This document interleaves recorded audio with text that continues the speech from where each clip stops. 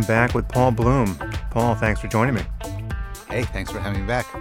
This conversation it's always a break from what I'm normally doing on the podcast, but this week it is a very stark break because I've been having some very gloomy conversations. I just released one on nuclear war, and I just recorded one on this phenomenon that we euphemistically call child pornography, which if there's anything more gloomy than nuclear annihilation, it is the details of what is going on in tech around child pornography. I mean, I haven't released this one yet. This is probably going to drop after we release this podcast. But I mean, the scope of the problem and our apparent unwillingness to actually confront it is it's impossible to understand. So anyway, that's where my head has been. No matter how dark you get, you'll be bringing levity to my world. Very few people say that to me. I'm normally kind of a downer conversation-wise. Also, I got views on child pornography, but maybe I'll save that until your thing lets out. We could talk about it a bit more. Yeah, we can talk about it next time. Actually, the guy I interviewed, Gabriel Dance, he's the New York Times writer who's been covering this in a series of long and harrowing articles, and they just interviewed him on the New York Times podcast today. So if people want a preview of that, that's going on there. I think, the daily conversation is like 25 minutes, but I think Gabriel and I spent 2.5 hours wading into this morass. And it's astonishing that it exists, but it's just what you really can't get your mind around is our lack of motivation to deal with it, because we actually can deal with it. I mean, there are technological solutions to this. There's obviously a law enforcement solution, but we're paralyzed largely around, I think, the fact that the details are just so dark that nobody wants to focus on it for long enough to actually deal with it. It's taboo to even think about it, and I don't know. I mean, maybe there are other examples of this kind of thing, but there's just such an ick factor with the topic that has more or less protected these truly sinister people and networks from much scrutiny, much less prosecution. So, that sounds fascinating. I realize I began this by saying I have views on child pornography and just kind of left that hanging. I think rather than wait a few weeks and let Twitter, have itself at me, I decided I should really clarify. Okay, good save. Which is, I have the same views everybody else has about it's morally monstrous to prey on children. But what I would add to this is that there are people who are sexually attracted to children, and I see that as nothing but a curse. Yeah. I wouldn't wish that on my worst enemy. It is a terrible thing to have, and it is unchosen. Nobody wakes up and says, I'm going to really work it so that I could only be attracted sexually to kids. It's hard to imagine a worse thing to happen to you. Now, that doesn't excuse you morally if you act upon it. It still, I think, should reframe a little bit how we think about such cases. Yeah, that's actually a point I make at some point in that podcast, because if you view pedophilia as a sexual orientation, albeit an illegal and unfortunate one, yes, nobody decides to be a pedophile. But given that the production of child pornography is in every case the commission of a crime, so that's why the word pornography is a euphemism. I mean, these are just records of, child rapes and tortures. The difference is this preserves the point you were making. It's as though being a heterosexual man is one thing.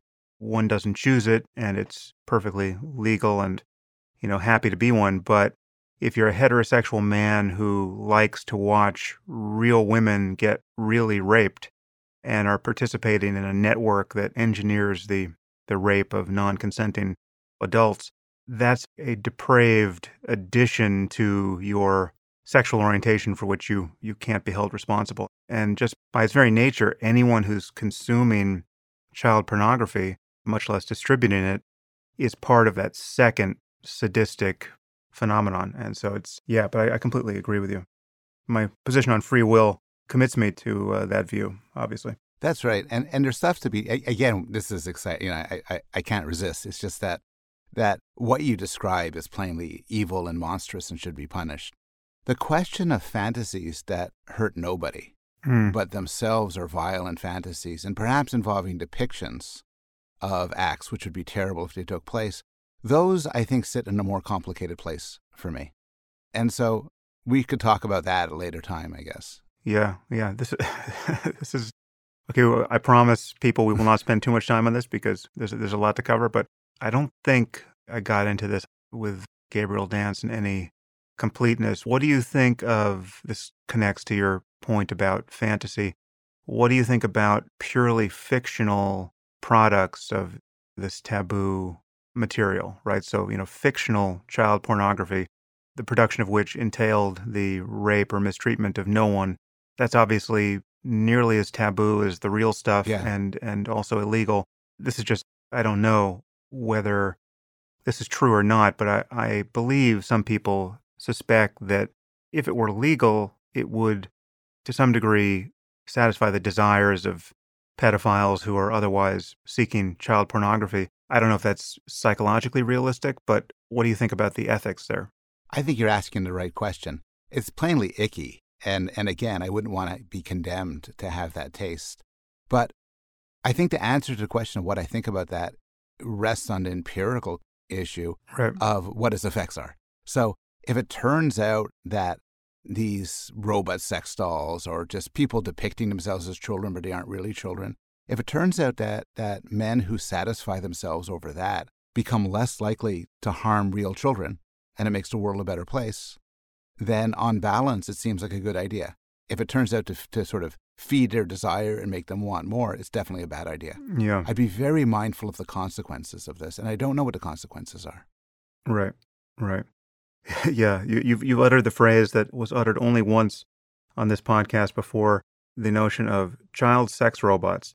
Kate Darling, who is a robot ethicist at MIT, first introduced me to the concept more or less as a fait accompli. The moment we get robots that are truly humanoid, some genius will give us sex robots, and the moment that arrives, some perverse person will give us child-size sex robots.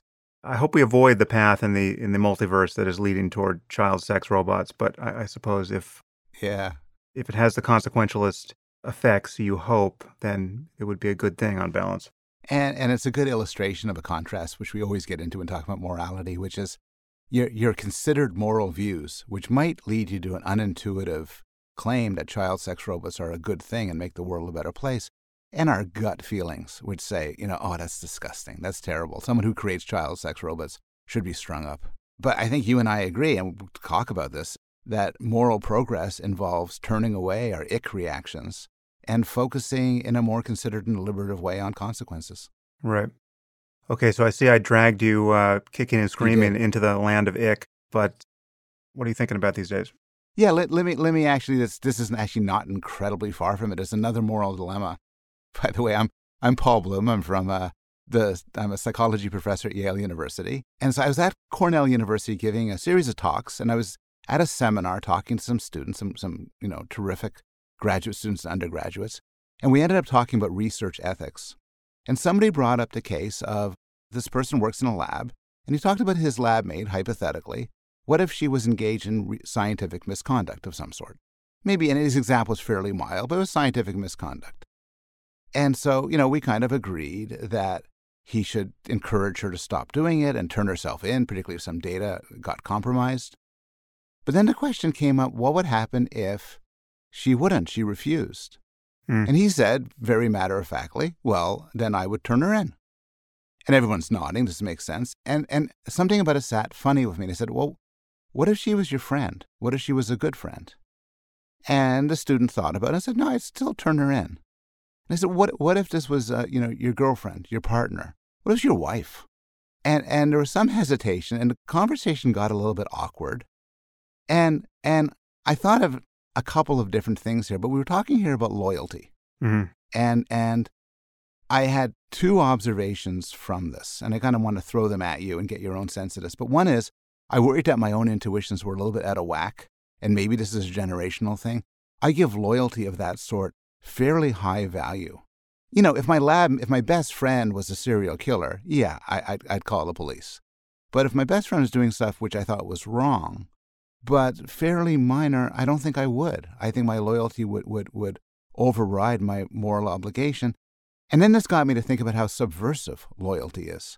Loyalty pulls you together with your allies, your friends, and your family, and sits uneasily with broader moral goals, including a sort of broader utilitarian picture you tend to defend. So I was wondering what you thought about that. And I was also wondering, to make it a bit more personal, you would get involved in a lot of controversies and debates, and you're often defending your friends on Twitter and social media and elsewhere. And it's really easy to defend your friends when you think that they're right. But do you ever defend your friends when you think that they're wrong? Yeah, this is a really interesting topic. And I've been thinking about it lately because it's one of the variables I see in politics that leads to such dysfunction. And it's something that Trump prizes above everything else. Every one of his abominations seems to be a kind of loyalty test for those around him. The people who will pretend he's not lying or pretend he's normal are essentially passing a loyalty test at all times. And I have waxed on forever about how degrading I find that. But I think loyalty is a virtue, obviously, until it isn't, right? So it's one of these virtues that can be kind of bivalent. And I'm not sure what other examples there are, but what's interesting is that so it is kind of parasitic on the notion and experience of friendship. So to say that someone is loyal to a friend or is a loyal friend, it's almost redundant because, being a real friend entails some degree of loyalty. That's right. But also family as a second case. Right. We're loyal to our children, we're loyal to our parents, to our siblings. Yeah. And then derivative of that, people become loyal to organizations or to, loyalty to your nation is patriotism. But I think the edge cases are interesting, and we reach the edge when, a friend or a family member or a member of the organization to which we're pledged or our country does something terrible, right? And at that edge, I think being anchored to loyalty as though it were the moral virtue that trumped all others, I think that clearly is pathological. My country, right or wrong, just becomes blind nationalism if your country is doing something obviously illegal and wrong and counterproductive. You can turn up those dials as high as you want. At some point, you look crazy for supporting your country at any apparent cost.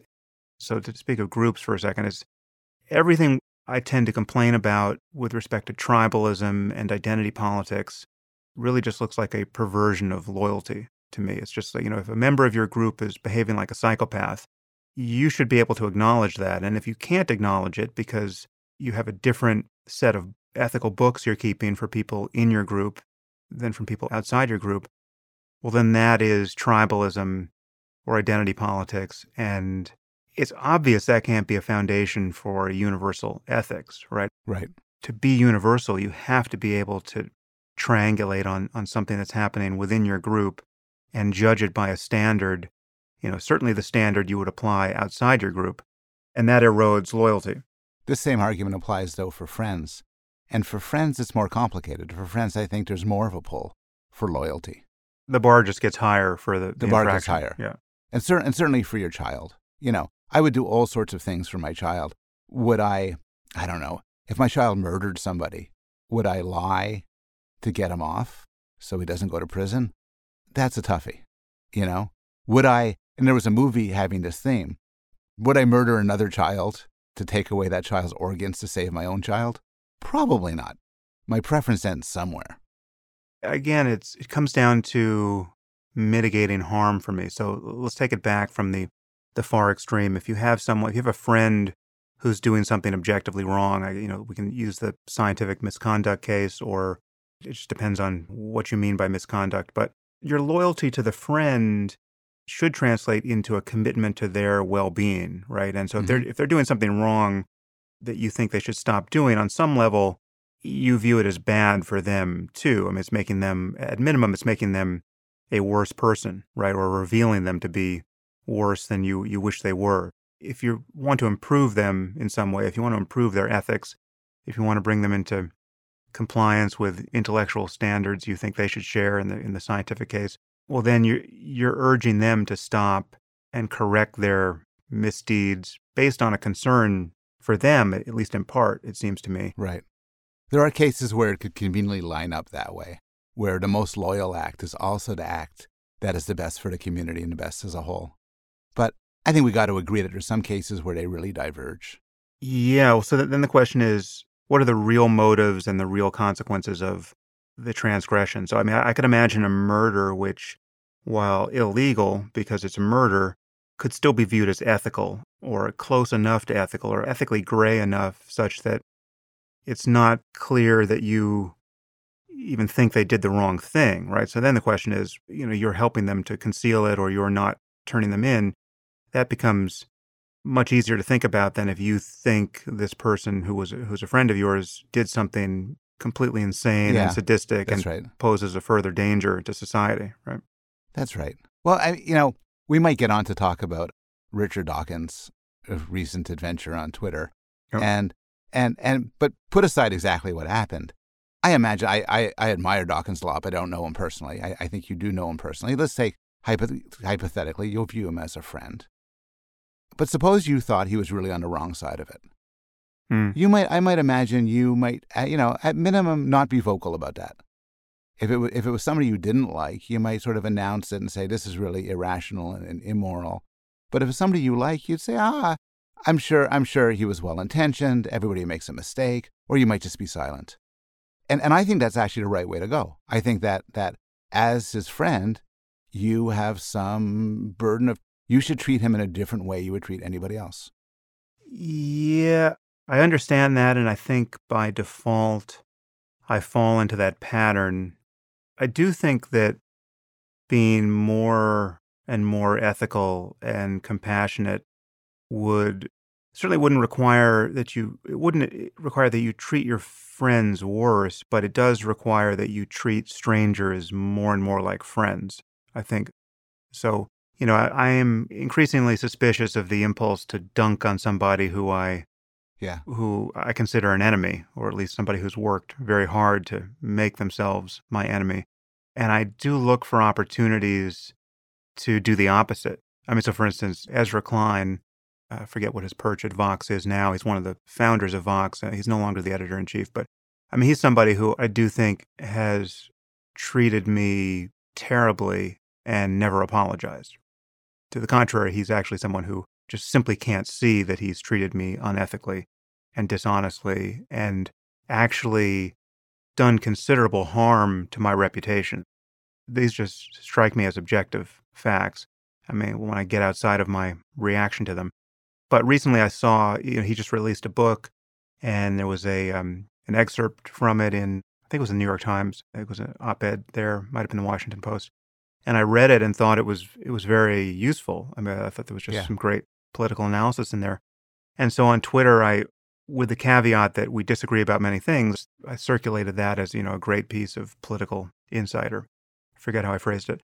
But basically just pure praise while just telegraphing that I hadn't completely lost my mind and forgotten, how much blood there was under the bridge for us. So, first of all, that feels much better to me. That's leading me in a much better direction as a person psychologically than my endlessly rehearsing all the reasons why I have every right to despise Ezra Klein. And so that's one example where it's like, I acknowledge the difference you're describing.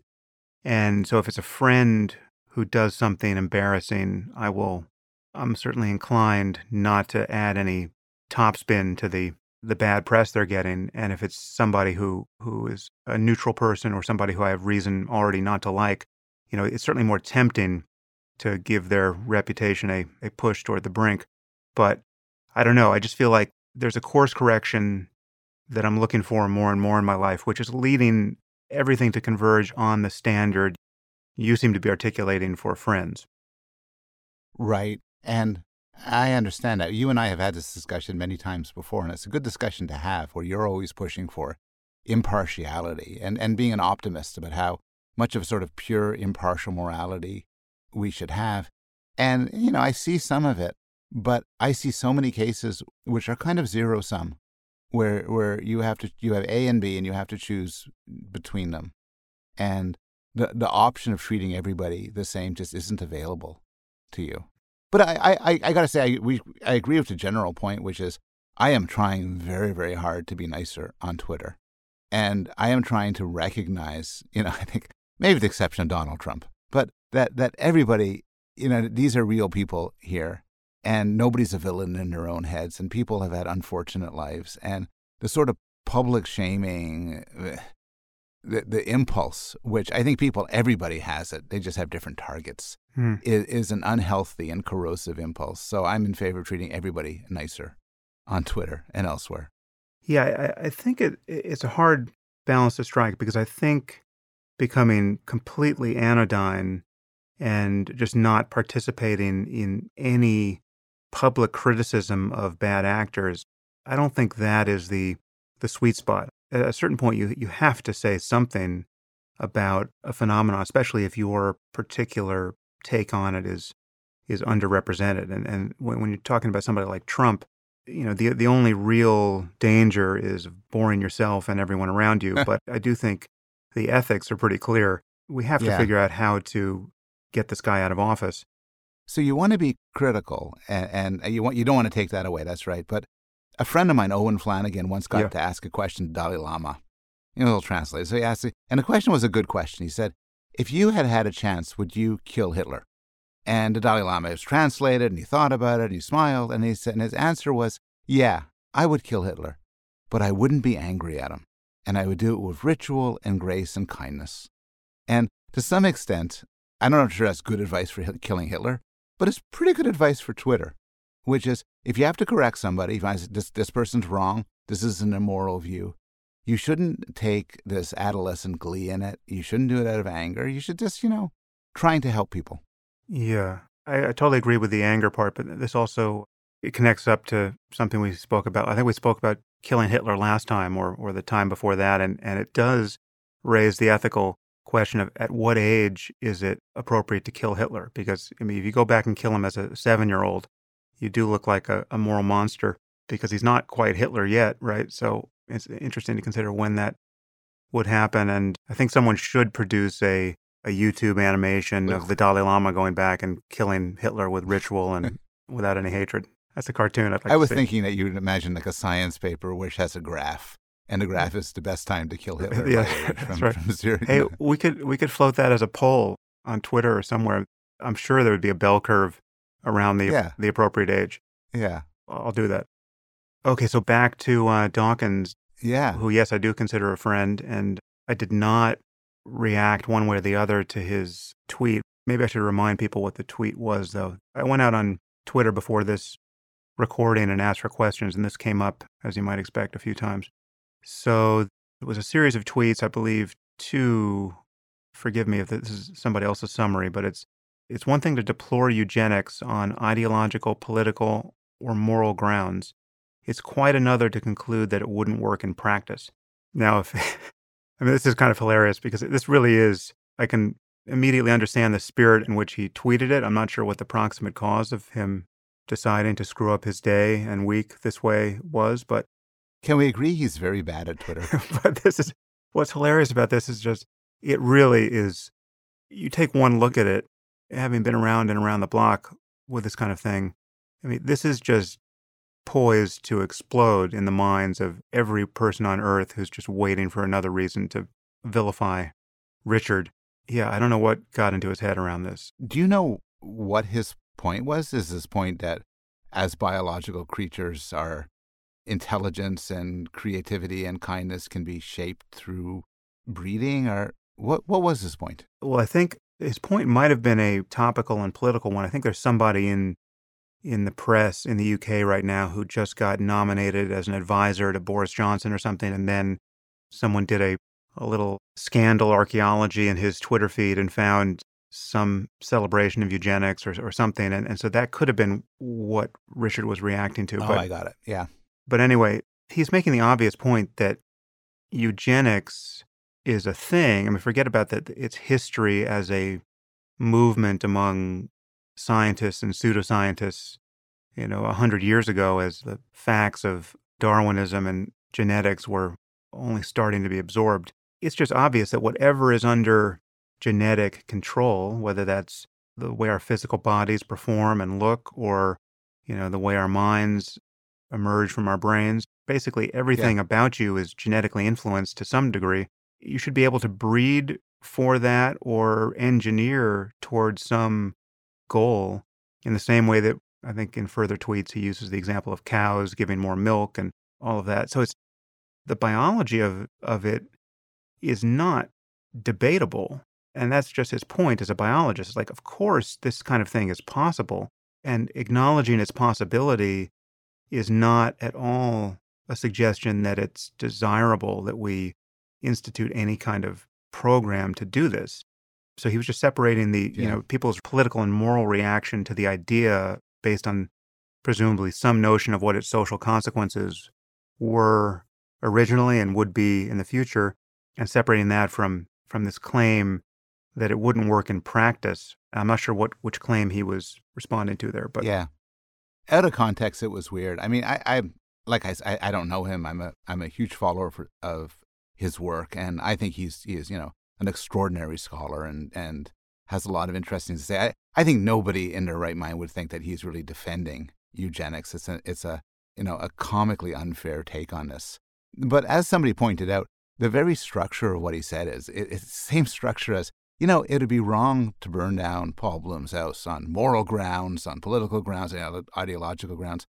But, if you had enough gasoline and enough tinder, you could burn it down. And it has this sort of taunting, trollish claim. And I'm totally accepting that it wasn't intentional. And I think it probably speaks to the idea Twitter is the wrong arena for these sorts of comments. Let me take the opportunity to get us into more trouble than Dawkins got into. Don't we practice eugenics on some level? If you'd like to continue listening to this podcast, you'll need to subscribe at samharris.org. You'll get access to all full-length episodes of the Making Sense podcast and to other subscriber-only content, including bonus episodes and AMAs and the conversations I've been having on the Waking Up app. The Making Sense podcast is ad-free and relies entirely on listener support, and you can subscribe now at samharris.org.